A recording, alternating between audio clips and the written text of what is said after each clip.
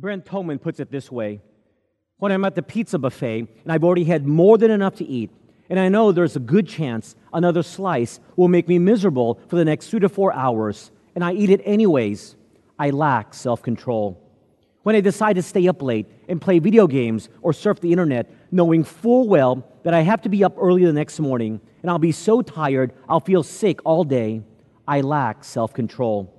When I procrastinate doing my taxes, leaving myself in a last-minute panic to get it done, I lack self-control. When I spend, and never save, I lack self-control. When I watch 5 hours of TV a day, but spend only a few minutes in Bible study and prayer, I lack self-control. When I choose the pleasures of sin, enjoying them for a short time, forfeiting the long-term and eternal blessings of living in obedience to Christ, I lack self-control. Self-control is the ability to choose wise actions. While it often boils down to our own personal decisions to choose wise or foolish actions, one of the problems of today's generation, young and old, is that we have a propensity to blame others for our actions, issues, problems, and circumstances.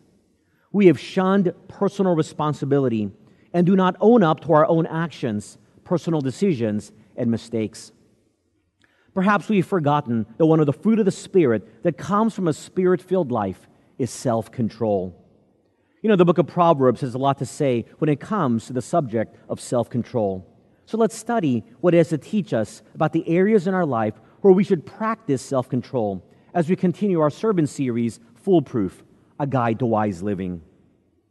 As we look at 5 areas in our lives where we are to exhibit self-control, let us begin by first talking about the need for self-control. Turn with me in your Bibles to Proverbs chapter 25, verse 28. Proverbs 25, 28. I read now Proverbs 25, verse 28. Whoever has no rule over his own spirit is like a city broken down without walls. This verse tells us that a person who doesn't have self-control is like a city that is unprotected. And when a city is left unprotected, it is vulnerable to attacks and even defeat by the enemy. Likewise, a person who doesn't have self-control is vulnerable to failings and sins and defeat by the enemy. You know, throughout the Scriptures, we see that even great men and women of faith who lack self-control, even for a moment, suffer greatly. We remember Moses, who lost his temper and got angry at the people he was leading for their grumblings. And so he disobeyed God by striking a rock for water instead of speaking to it as God commanded. And for that momentary loss of self-control, Moses was punished by God and not allowed to enter the promised land. That's why the Bible reminds us of our need for constant self-control, because without it, our lives are unprotected like a city unguarded, which can lead to undesired results or even deadly consequences. Ephesians chapter 5, verse 18 reminds us that we need to be daily filled with the Holy Spirit. And Galatians chapter 5, verse 23 reminds us that we are to live out self-control as a fruit of the Spirit. Living out a self-controlled life can be very difficult at times, like wanting that extra piece of cake, but fighting the urge to take an extra bite, or wanting an extra hour of binge-watching your favorite TV show or Netflix show instead of studying for your test, or sleeping in versus much-needed exercises. But living out a self-controlled life is for our own good and worth the effort to live out with the enablement of the Holy Spirit. Now that we know its importance, what are 5 areas in our lives that we need to exhibit self-control? The first area we are to exhibit self-control in is in the area of our emotions. Self-control number 1, control our emotions. Control our emotions. Look with me at Proverbs chapter 29, verse 11. Proverbs 29:11 tells us this: a fool vents all his feelings, but a wise man holds them back. This proverb is self-explanatory, saying that foolish people act on all their feelings and emotions without exhibiting self-restraint. Now, of course, there's nothing wrong with showing emotions, such as it's okay for men to cry and women to get angry. But those raw emotions should not be acted on in unhealthy, destructive ways. Because we may regret acting out on our raw emotions, knowing that our emotions often change. What we feel in the heat of the moment may not be how we really feel once we get a hold of our emotions and rationally consider various factors. For example, if you're very angry that your boss reprimanded you for failing in a task and take it as a personal attack on you, you may be tempted to retaliate by hitting your boss or quitting your job at that moment. And it may make you feel good at that moment to do those things, but it would be rather foolish because the consequences would be you being charged with assault or you not having a job. You may find that if you hold back on your initial emotions, exercise self-control, and rationally ponder what your boss said, then what your boss said to you was really only a gentle reminder for your own self-improvement, which he's done with other employees because he wants to see his staff do better and succeed in their job. Or another example, a teenager not getting what he or she asked for may throw a tantrum or even scream at their parents, "I hate you, you are terrible parents," or "you never give me what I ask for," in the heat of the moment, which may elicit an even more consequential response from the parents of not only not getting what you asked for, but also being grounded or having privileges taken away. If emotions were controlled and one didn't lash out, then only the request would have been denied, and you would not have experienced the more severe consequences. How many tragic road rage incidents could have been avoided by simply moving on? I hope you see my point. Proverbs chapter 14, verse 29 addresses specifically controlling one's anger emotions. Proverbs chapter 14, verse 29 says this, "He who is slow to wrath has great understanding, but he who is impulsive exalts folly." The Bible tells us those who can control their anger show great understanding, but those unable to do so and are quick-tempered will do foolish things. I think of what Samson did in Judges chapter 15, when in his uncontrolled anger for having been fooled by his wife's father, he used 300 foxes to burn the fields of the Philistines, which resulted in the Philistines exacting revenge and killing his wife and her father, and resulted in an escalating cycle of violence. Anger is one of those emotions we must learn to control with the help of the Lord. Perhaps it would help if we thought about what it is we're angry about. Are we rightfully angry because God's name and character have been impugned? Or do we get angry simply because our rights or something we want have been restricted? Paul David Tripp writes, take anger, for example. Think of how little of your anger in the last couple of months had anything at all to do with the kingdom of God. You're not generally angry because things are in the way of God and His kingdom purposes.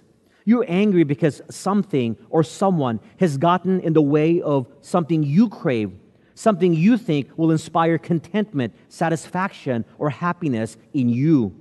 Your heart is desperate to be inspired, and you get mad when your pursuits are blocked. My friends, this social media generation, young and old, is seemingly always angry and outraged at many things. But a lot of that anger and outrage is often misplaced.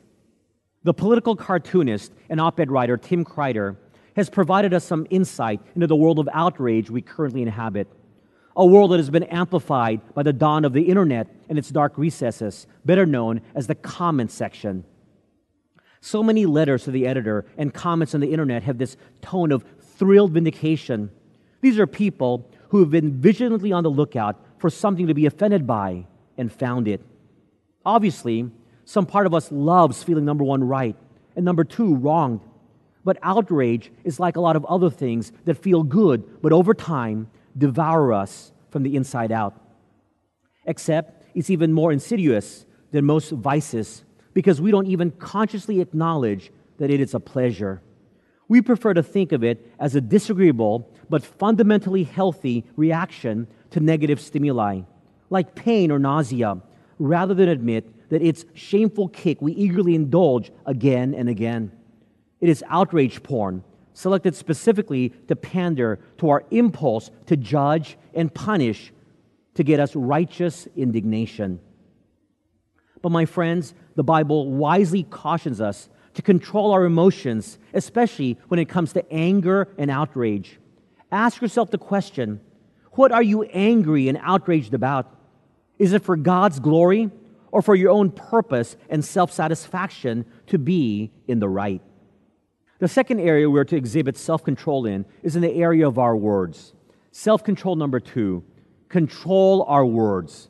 Control our words. Look at what Proverbs chapter 15 verse 1 says. Proverbs 15:1.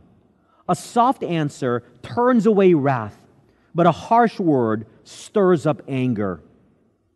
In the heat of the moment, oftentimes a simple sorry and a kind word will quickly diffuse a tense situation, while a curse word or sarcastic comments can quickly inflame a situation. That's why this proverb says, a soft answer turns away wrath, but a harsh word stirs up anger. While we may be tempted to get in the last word or have the last say, or find the need to always defend ourselves, the Bible from the Old Testament to the New Testament constantly remind us to control the use of our tongues, our words. I like how Henry Ironside puts it.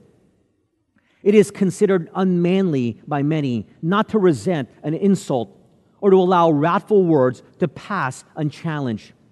But it takes far more true character to meet an angry man in quietness of spirit and to return cool, calm words for heated, hasty ones than it does to give railing for railing or malice for malice.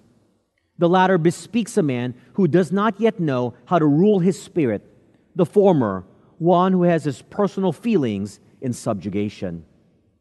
I remember a few years ago flying to the U.S. to speak at a conference and happened to stand behind a person at the check-in counter at the airport who was very angry. I'm not sure what had happened, but the passenger was having a heated argument and shouting at the ticket counter agent.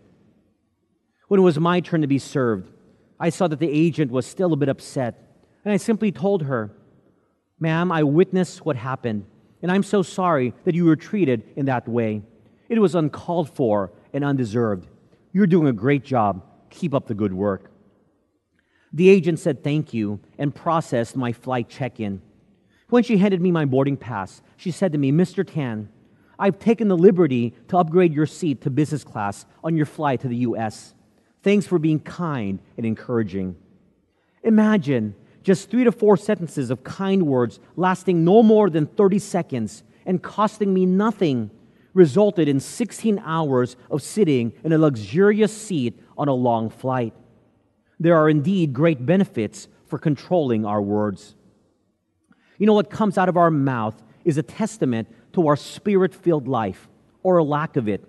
Sometimes we have to learn to simply walk away from a situation without saying a word, or perhaps telling the other person or our family members, "Let's have that conversation when I'm not so angry or tired." I can personally recount many a times I've said hurtful things to my wife and children because I was angry or tired. Things said with the clarity and calmness of mind from a night of sleep will often be more effective. One of my favorite stories is told by John Ortberg in his book, When the Game is Over. He writes, a man is being tailgated by a woman who's in a hurry. He comes to an intersection, and when the light turns yellow, he hits the brakes. The woman behind him goes ballistic. She honks her horn at him. She yells her frustration in no uncertain terms. She rants and gestures. While she's in mid-rant, someone taps on her window. She looks up and sees a police officer. He invites her out of the car and takes her to the police station where she is searched and fingerprinted and put in a cell. After a couple of hours, she is released, and the arresting officer gives her back her personal effects and tells her, "Ma'am, I'm so very sorry for the mistake, but we identified the wrong person, and you aren't the person I'm looking for. You see, I pulled up behind your car while you were blowing your horn, using bad gestures and bad language. And then I noticed the What Would Jesus Do bumper sticker, the Choose Life license plate holder, the Follow Me to Sunday School window sign, the Christian fish emblem on your trunk, and I naturally assumed you had stolen the car." The world gets pretty tired of people who have Christian bumper stickers on their cars, Christian fish signs on their trunks, Christian books on their shelves, Christian stations on their radios, Christian jewelry around their necks, Christian videos for their kids, and Christian magazines for their coffee tables, but don't actually have the life of Jesus in their bones or the love of Jesus in their hearts. My friends, as followers of Jesus Christ, we need to exhibit self-control and control our words. I know it's hard, but remember, we do it for the Lord and for our testimony to the watching world. The third area we are to exhibit self-control in is in the area of our intake. Self-control number 3, control our intake. Control our intake.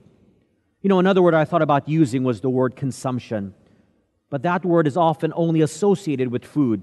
And this principle extends beyond food and drinks, but also includes activities, interests, and hobbies. Look what Proverbs chapter 23, verses 20 to 21 says about this matter. Proverbs 23, verses 20 to 21.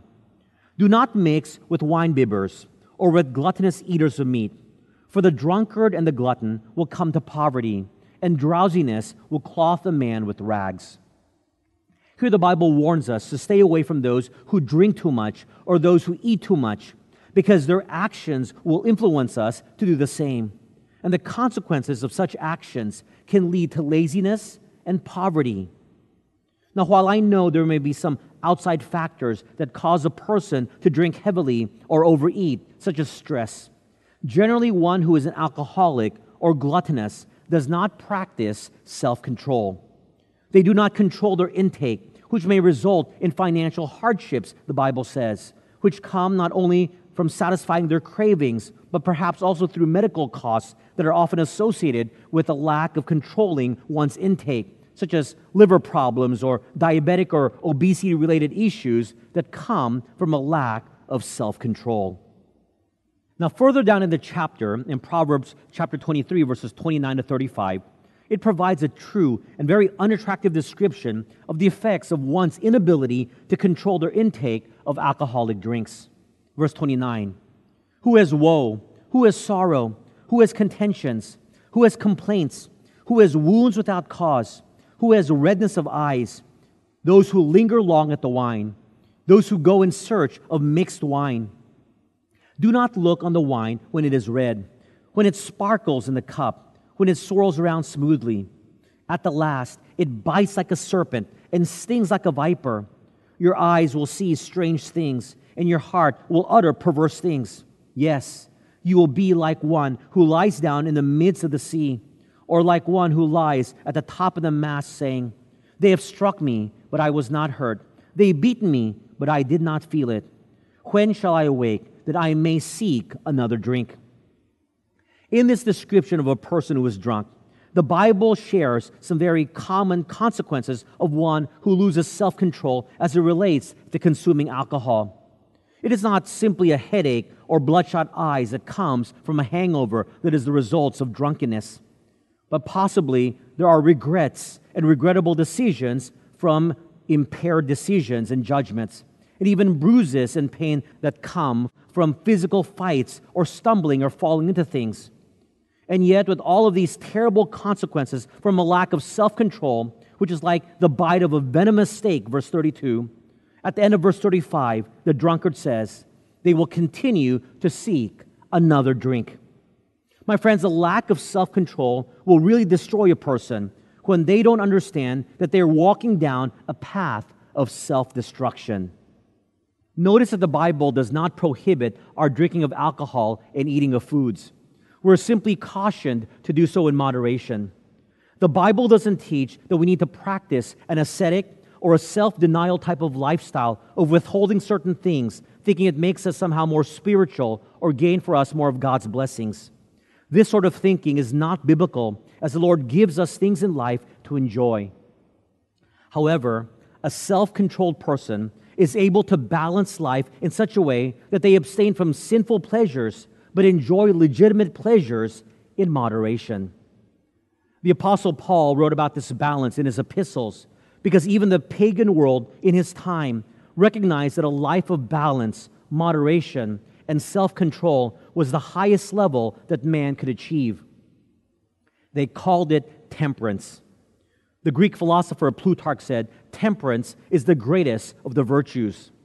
The Greek author Euripides said, temperance is the noblest gift of the gods.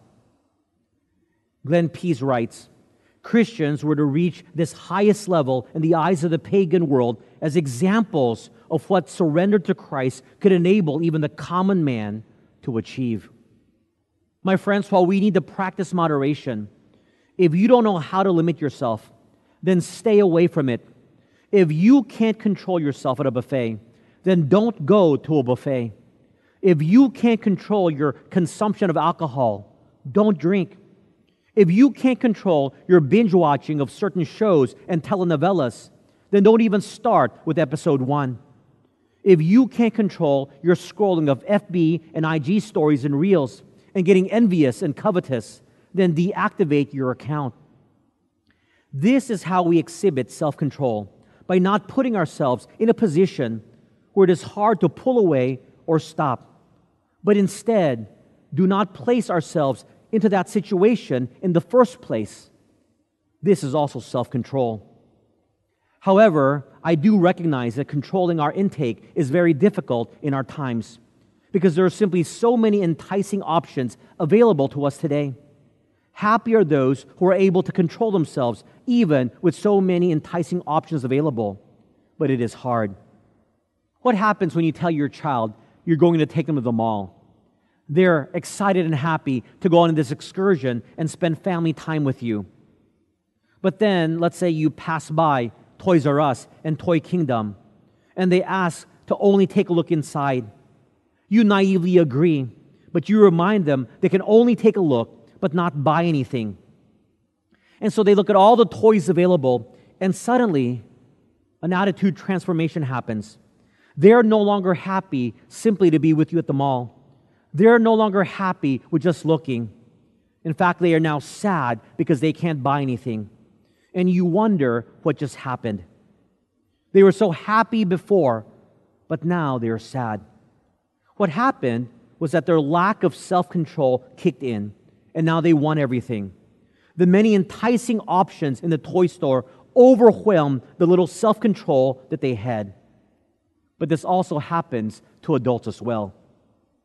We lose our self-control with all of the enticing options the world offers. Daniel Axt, in a secular article titled, "Who's in Charge Here?" wrote, "Life in modern Western cultures is like living in a giant all-you-can-eat buffet offering more calories, credit, sex, intoxicants, and just about anything else one could take to excess than our forebears might have ever imagined. With more possibilities for pleasures and fewer rules and constraints than ever before, the happy few will be those able to exercise self-control." My friends, happy are those who are able to control themselves, even with so many enticing options available that the world offers. In a blog, Douglas writes, "When my nephew Daniel was much younger, he used to love pepperoni. And he didn't just love it on pizza, oh no. If he had the chance, he'd chow down on slices of pepperoni straight out of the package. In fact, he used to get up early in the morning before anyone else was awake, find the package of pepperoni, and just eat and eat and eat. Until one time, he ate so much, he made himself sick. You can probably guess the end result of that. Daniel doesn't eat pepperoni anymore. At his 15th birthday party, we had pizza, and there was a choice between pepperoni pizza and plain cheese pizza. Daniel went for plain cheese. "Do you like pepperoni?" I asked. "No," was his emphatic answer. That story reminds me of Proverbs 25:16. Proverbs 25:16. "Have you found honey? Eat only as much as you need, lest you be filled with it and vomit." Of course, being a proverb, that instruction isn't really about honey. It's about self-control and knowing when enough is enough. It's about recognizing when you've had enough of something and being able to stop. And it's not just about food. It's about any activity that we engage in. Reading books, watching TV, playing video games, talking on the telephone, exercising, working, and many other things. These things are not bad in themselves. In fact, some of them are quite good. But they become bad when we do not have the wisdom and restraint to say, "That's enough now." My friends, look at the activities and intakes in your life and ask yourself the question, do I have the self-control to say, that's enough now? The fourth area we're to exhibit self-control in is in the area of our responses. Self-control number 4, control our responses. Control our responses. Turn with me in your Bibles to Proverbs chapter 12, verse 16. Proverbs 12:16. A fool's wrath is known at once, but a prudent man covers shame. This proverb is teaching that a wise man, who perhaps receives an insult, does not react hastily, and by doing so, covers the shame he receives. But a foolish man reacts angrily, and not only may it result in foolish, regrettable action, but it allows the offending person to find satisfaction that he got to you, and you were affected. This verse is reminding us that we need to control our responses. My friends, a self-controlled mind will keep you from impulsive, foolish, hasty behavior. As tough as self-control is, we know without it, we create many troubles for ourselves.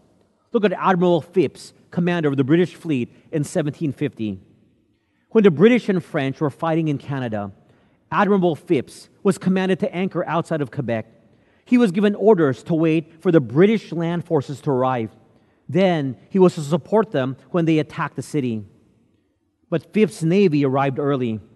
As the admiral waited, he became annoyed by the statues of the saints that adorned the towers of a nearby cathedral. So he commanded his men to shoot at them with the ship's cannons. No one knows how many rounds were fired or how many statues were knocked out. But when the land forces arrived and the signal was given to attack, the admiral was of no help. He had used up all his ammunition shooting at the saints. Someone wrote, people without a self-controlled mind create a wake of destruction. They blurt out whatever comes to mind, jump at the next golden opportunity, and knee-jerk react to please people or spew in anger all over them. Instead of delaying gratification and learning to wait on God in His timing, they take matters into their own hands, manipulate people, get ahead of themselves and God, and then have to find creative ways to clean up the messes they've made. Part of controlling and tempering our response, especially when we feel that we've been wronged or injustice has been done, is to remember that the Lord sees all and knows all and will vindicate in this life or the next. That's what Proverbs chapter 20, verse 22 tells us. Proverbs 20, verse 22. Do not say, I will recompense evil. Wait for the Lord, and He will save you. My friends, we don't have to plot revenge. God will take care of it and make it up to you. And knowing this, we can control our responses. Knowing that our natural impulse is to respond immediately and react impulsively, we can also practice self-control by forming habits that will help us in the heat of the moment to temper our response. For example, if our natural response is to lash out angrily and speak impulsively, then we can form the habit of simply walking away, or perhaps always waiting 24 hours before sending out an email, or counting to 10 when we're angry, or perhaps for some, counting to 100. For all of us, we need to start the day by reading God's Word and centering ourselves in God's Word, or praying as the first thing we always do when a problem arises. Those habits or coping techniques are practical ways of controlling our responses. Gretchen Rubin notes a surprising truth about habits, happiness, and self-control. She writes, as a writer, my great interest is human nature, and in particular, the subject of happiness. A few years ago, I noticed a pattern. When people told me about a before and after change they'd made that boosted their happiness, they often pointed to the formation of a crucial habit. Habits were the key to understanding how people were able to change. But why did habits make it possible for people to change? I found the answer in a fascinating book by Baumeister and Tierney called Willpower. There, it writes, researchers were surprised to find that people with strong self-control spent little time resisting desires than other people did. People with good self-control mainly used it not to rescue in emergencies, but rather to develop effective habits and routines in school and at work. In other words, habits eliminate the need for self-control. My friends, what are the spiritual habits you do that help control your responses? The fifth area we're to exhibit self-control in is in the area of our sinful desires. Self-control number 5, control our sinful desires. Control our sinful desires. Turn with me to Proverbs chapter 16, verse 32. Proverbs 16:32. He who is slow to anger is better than the mighty, and he who rules his spirit than he who takes a city. This proverb notes that having self-control, and specifically controlling your temper, is better than being a soldier who victoriously captures a city. The idea is that it is harder to take control of your own sinful desires than to do other tasks. Because at the end of the day, how we respond to our desire is in our own hands. However difficult it is, we must be able to control our own lives. Each person is responsible for their own decisions and actions in response to their desires. And just as a mighty warrior is able to take a city, as hard as it may be, we too can control our sinful desires. Think about how easy it is to cheat when no one will catch you.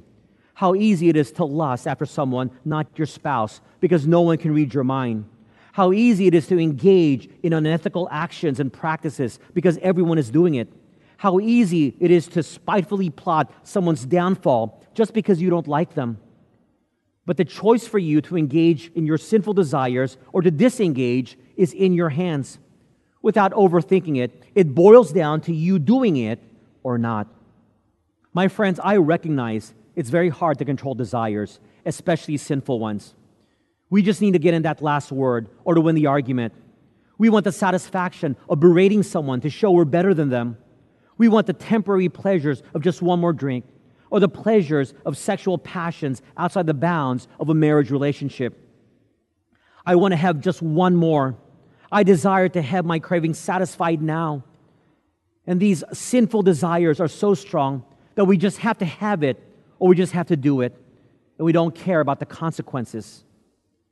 But then, great regret comes when the consequences of those sinful desires come about because we did not have control over our sinful desires.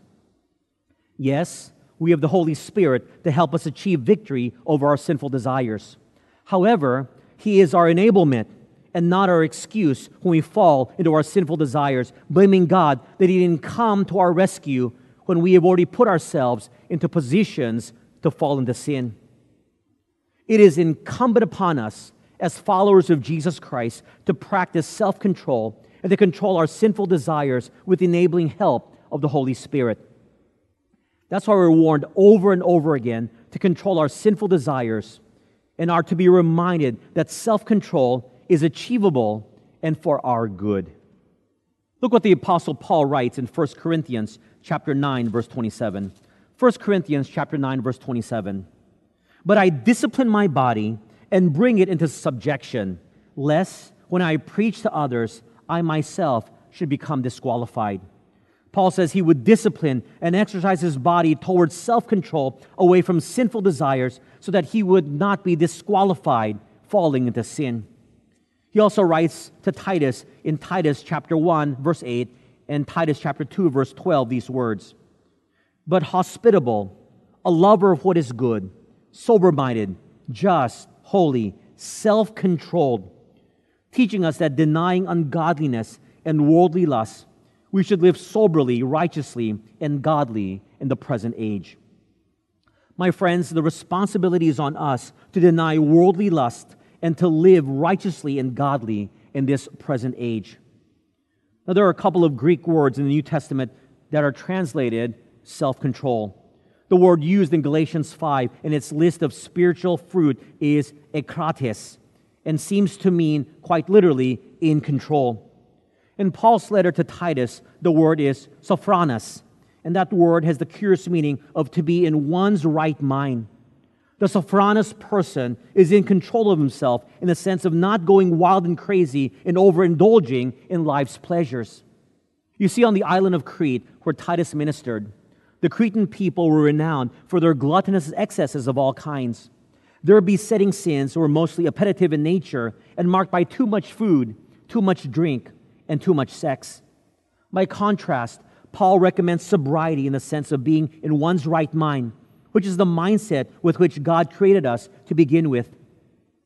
The self-controlled person respects God's boundary lines and so knows that although there may be nothing wrong with enjoying a cocktail or two with friends, enjoying too many drinks leads to drunkenness and out-of-control speech and behavior. The self-controlled person is also the one who knows that God has certain places in life where sexual intimacy belongs and certain places where it does not belong. That some foods are good for you or allowable in moderation, while others wreak health one bite at a time. Self-control is one of the Spirit's fruits and tools that enables the transformation to happen across a believer's life. My friends, self-control begins with a self-examination. So ask yourself the questions: do I have control over my emotions? Do I have control over my words? Do I have control over my intake?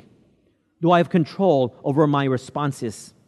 Do I have control over my sinful desires?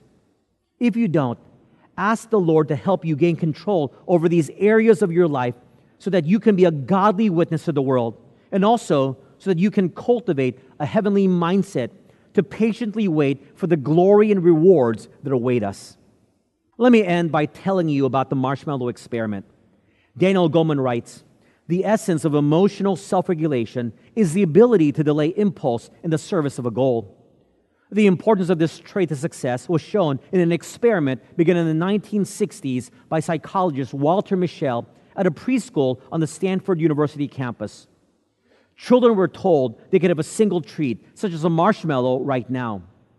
However, if they would wait while the experimenter ran an errand, they could have 2 marshmallows. Some preschoolers grabbed the marshmallow immediately, but others were able to wait what, for them, must have seemed an endless 20 minutes. To sustain themselves in their struggle, they covered their eyes so they wouldn't see the temptation, rested their heads on their arms, talked to themselves, sang, even tried to sleep. These plucky kids got the 2 marshmallow reward. The interesting part of this experiment came in the follow-up.